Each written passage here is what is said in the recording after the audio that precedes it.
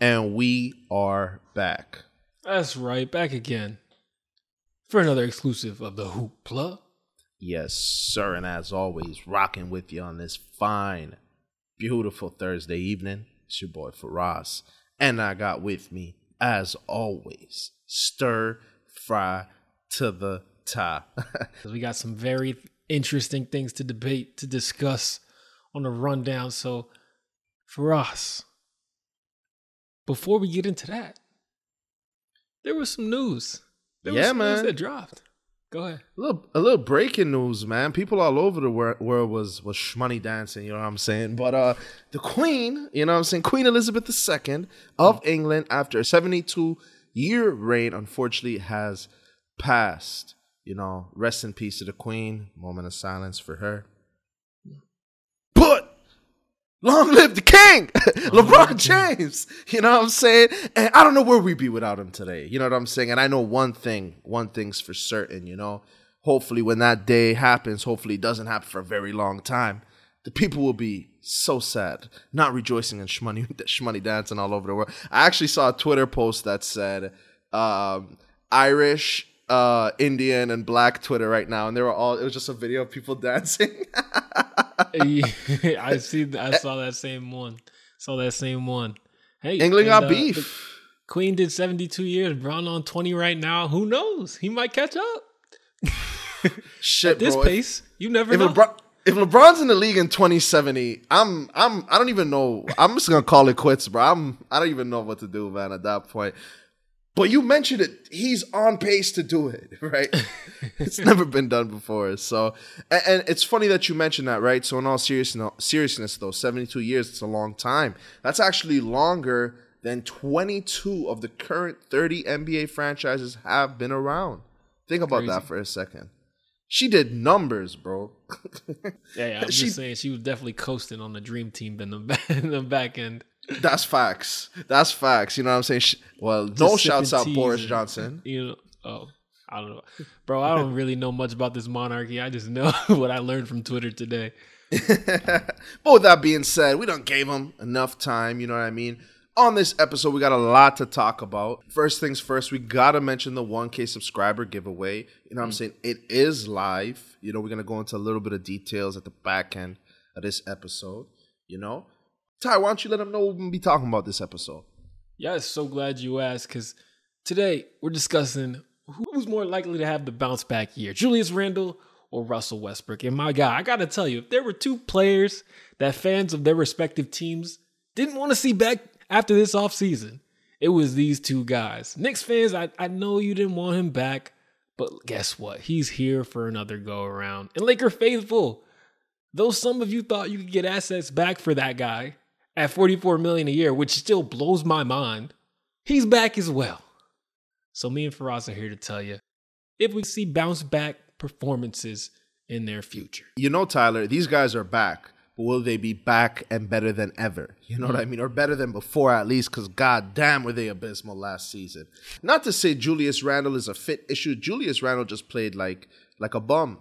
Russell Westbrook, effort is never his problem, but he had the worst season of his career by far as well. And it's kind of interesting. There's the yin and the yang in their issues, right? As you mentioned, Russell, it was not an effort issue. For Julius, it seemed like there couldn't have been less effort at times on the defensive end. But there are some similarities in what we think might be the solution. So stay tuned for that. We got a good episode for you. Yes, sir. With that being said, man, what a fall from grace for these two guys, right? Julius Randle went from one of the hottest names in the league after, we know he had a tough start to his career. His first or second NBA game breaks his leg. Literally, they tell you go out and break a leg. He did, He had a great season 2 seasons ago, was an all-star. Not so great last year. Russell Westbrook, man, he just got voted, even with the worst season of his career, into the NBA top 75. It speaks to what kind of guy he is. It speaks to what his resume shows. So what a fall from grace for these guys, especially more so Russ, because it's sad to see one of the most loved players become the biggest enemy, right? Everyone wanted to hate on Russ, Yeah, and it's weird. The slight difference is for Russ, people were already having questions before he played a game in that Laker jersey. He went from the flawed but talented first ballot Hall of Famer that we all know he is, to a liability, a floor spacing liability, a closing lineup liability, playing himself off the court at sometimes for that Laker team. And Julius Randle, after that phenomenal year, he was the shot creating, efficient shooting point forward on his way to Knick legendary status to one of the league's most ineffective number one options. Yeah. Like, plain and simple. These guys underwhelmed on, to be honest, an unprecedented, unanticipated level, especially in Julius's case. But we're not here to talk about what happened in the past, right? We're talking about what will happen in the future. And there's a chance both of these guys bounce back.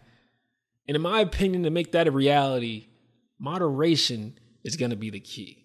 Like, I'm looking at Julius's game, and he's coming off a 20-point, 10 rebound, 5 assist season.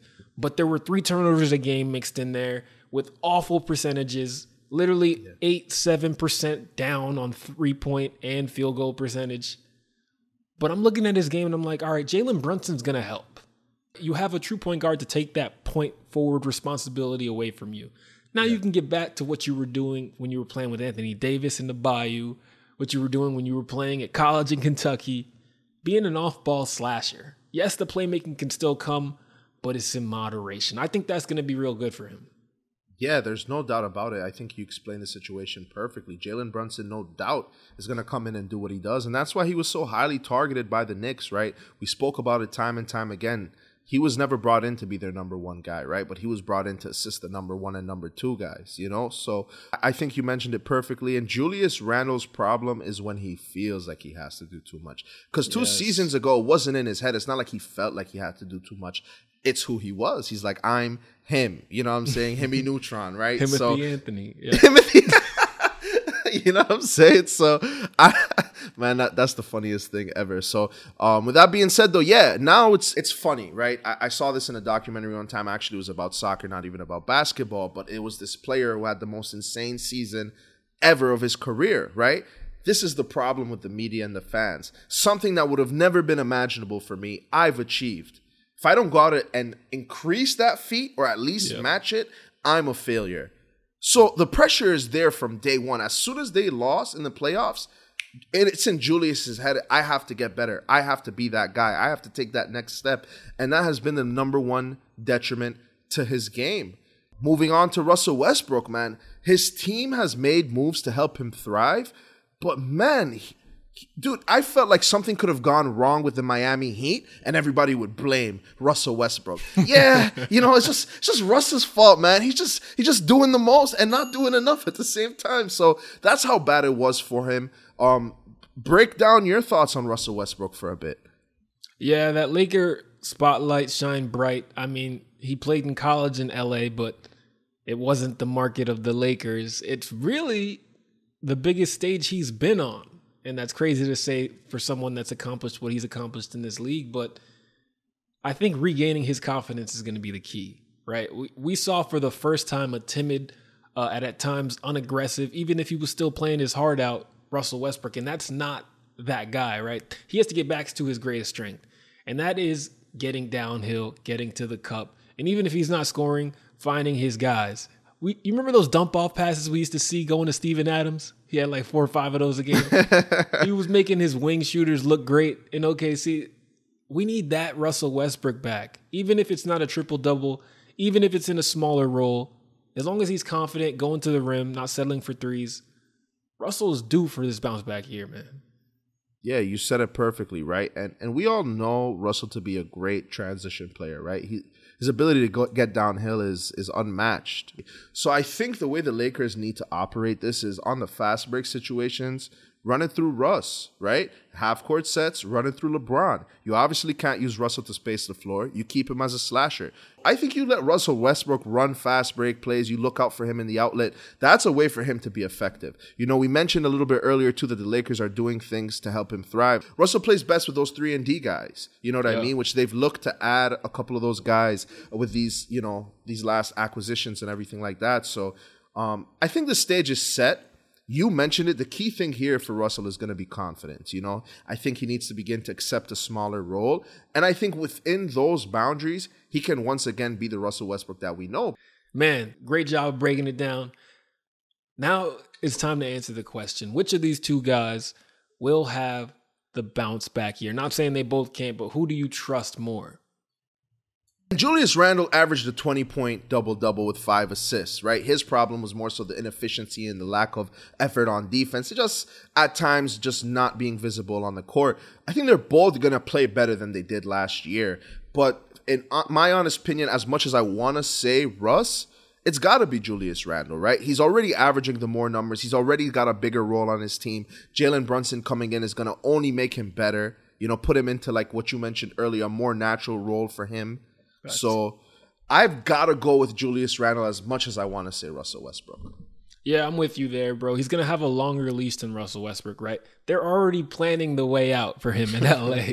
Like, they've got the backup point guard and Patrick Beverley ready to take his spot. They probably have a couple deals on the table. Yeah. And, oh, by the way, he's in the last year of his contract where they can just buy him out if it's really going that bad and send him home. So, yeah, it's Julius Randle for all those reasons and more, even though I still, like you, have some confidence and some hope that Russell Westbrook gets this done, man. Because if he doesn't, if he looks bad, or even, dare I say, worse than he did last year, it's going to be hard for me to see him get another job in the NBA.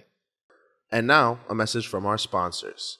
From the good folks over at EvanAlexanderGrooming.com. You got a low hairline, beard not looking tight, skin looking a little too rough, need a beard brush, need any of the above, plus more. You've come to the right place. Ty, let them know where they've come to. EvanAlexanderGrooming.com. That is EvanAlexanderGrooming.com. They're supporting your boys here, right? They made us affiliates, and in turn, we're telling all the good people about the good products at Evan Alexander Grooming. As my boy Faraz mentioned, those hairlines looking stale and dusty, that beard looking patchy and disgusting. Head over to EvanAlexanderGrooming.com. Make sure you guys use that promo code hoop_plug_. And guys, this is not just a sponsor. The stuff works, okay? I'm a first-hand participant. I'm telling y'all from experience. They're going to get you looking right. Keep you looking tight. Check them out. Get it right. Keep it tight. EvanAlexanderGrooming.com. Hoop_plug_. You mentioned it. I mean, the best thing I can see for him, honestly, if things go poorly and, you know, no one's really showing him some love, I know OKC will always take him. They love Russ. And Russ, honestly, with those young guys, he would be bringing something for them, if not anything other than veteran and emotional leadership, right? But, yeah, man, Russell's real downfall is not his poor play. It's how much he's being paid. I think that's what puts the exclamation mark on it, right? Is that it's like he's being paid $44 million and he's right now not a top 30 guy in the league. Might not be even top 40. That plays a role. That plays a big role in it. Like, you could just take it back to Julius for this comparison. If he doesn't get extended last offseason and he was just on the last year of his deal, last year wouldn't have been that bad. Knicks fans wouldn't have been on him in the same manner. But that price tag brings expectations, and fans, especially in big markets, are going to hold you to those expectations. Yeah, and I think a la Julius Randle. Go ahead. No, and I think it made him look worse, Russell Westbrook. And I say all that to say this because it's not just the Lakers and their fans. He can't get moved. And it makes it seem like Russell Westbrook can't get moved because he can't help a team. No, it's because no one's willing to pay $44 million for Russ. You know what I'm saying? And so I think it was important to say that part of it. Big facts. Big facts. Yeah, KD ain't getting moved. Russell Westbrook, I don't know where that leaves you. All right. Yep. Great takes, great breakdowns, great segment, my brother. Love it. As you were saying, hot takes. Teed up. Let's go. We're going to kick it off with this. Pelicans. This is the year. This is the year they turn the corner.